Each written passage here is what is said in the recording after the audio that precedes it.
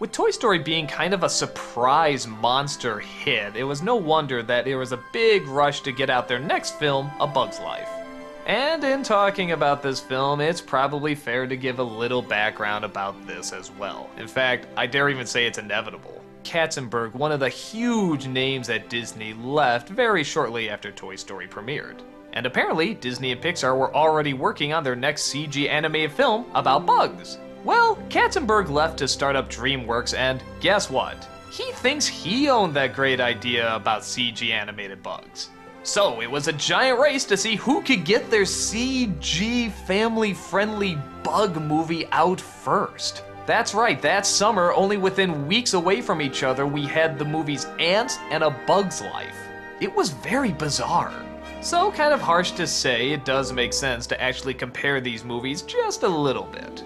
Ants came out first. It starred Woody Allen playing, big shock, an ant. He befriends a princess ant, and he leaves the colony in search of adventure, which ultimately ends up with him saving the day. Then you have A Bug's Life. This also stars an ant, who befriends a princess, who leaves the colony in search of adventure, and what a shock, saves the day. They sound pretty similar, but in reality they actually are pretty different. Ants was a little bit more like a Woody Allen film, except mixed in with some adventure, action, and so forth.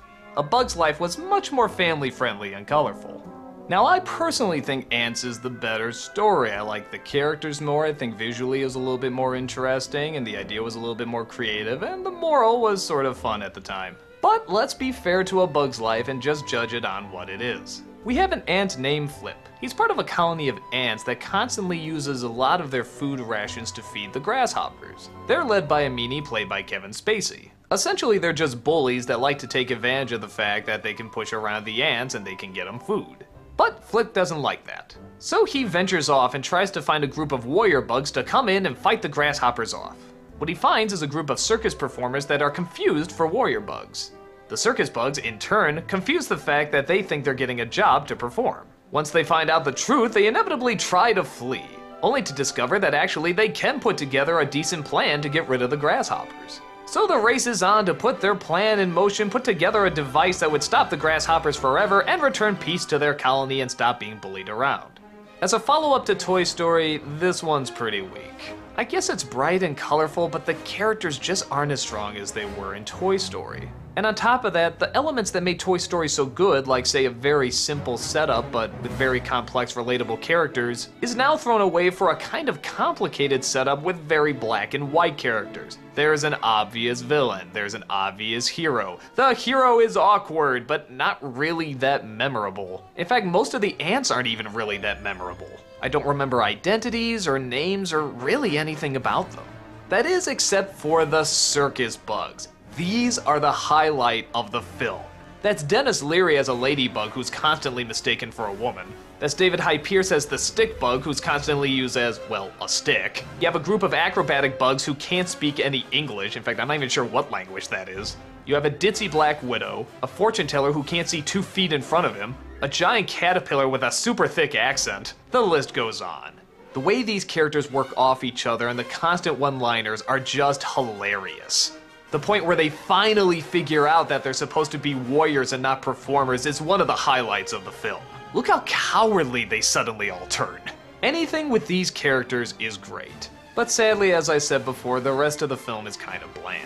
Is it terrible? Not really. I mean, it's a standalone film, it's kind of just your generic story of mistaken identity. But sadly, that leads to the generic consequences as well. The liar reveal, which as most of you know, I hate. God, I despise this part in movies where you know the hero's just gonna be taken back, but because they found out the person was a liar, they have to throw him out and act like he's not part of the group. What? Hey, wait a minute, this is actually a good idea. And it turns out to kind of work in the end.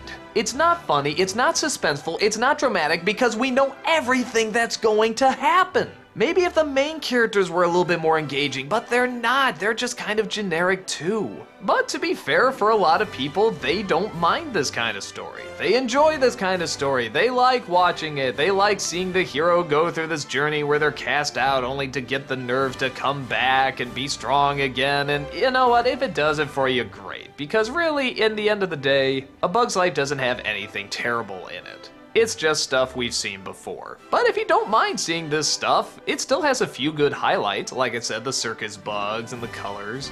But for me, both as a standalone film and especially as a follow-up to Toy Story, this one seems pretty weak. I don't hate it, I just don't think it's especially strong. The circus bugs are great, sometimes the grasshoppers look cool, but the story and characters for me are sadly minuscule.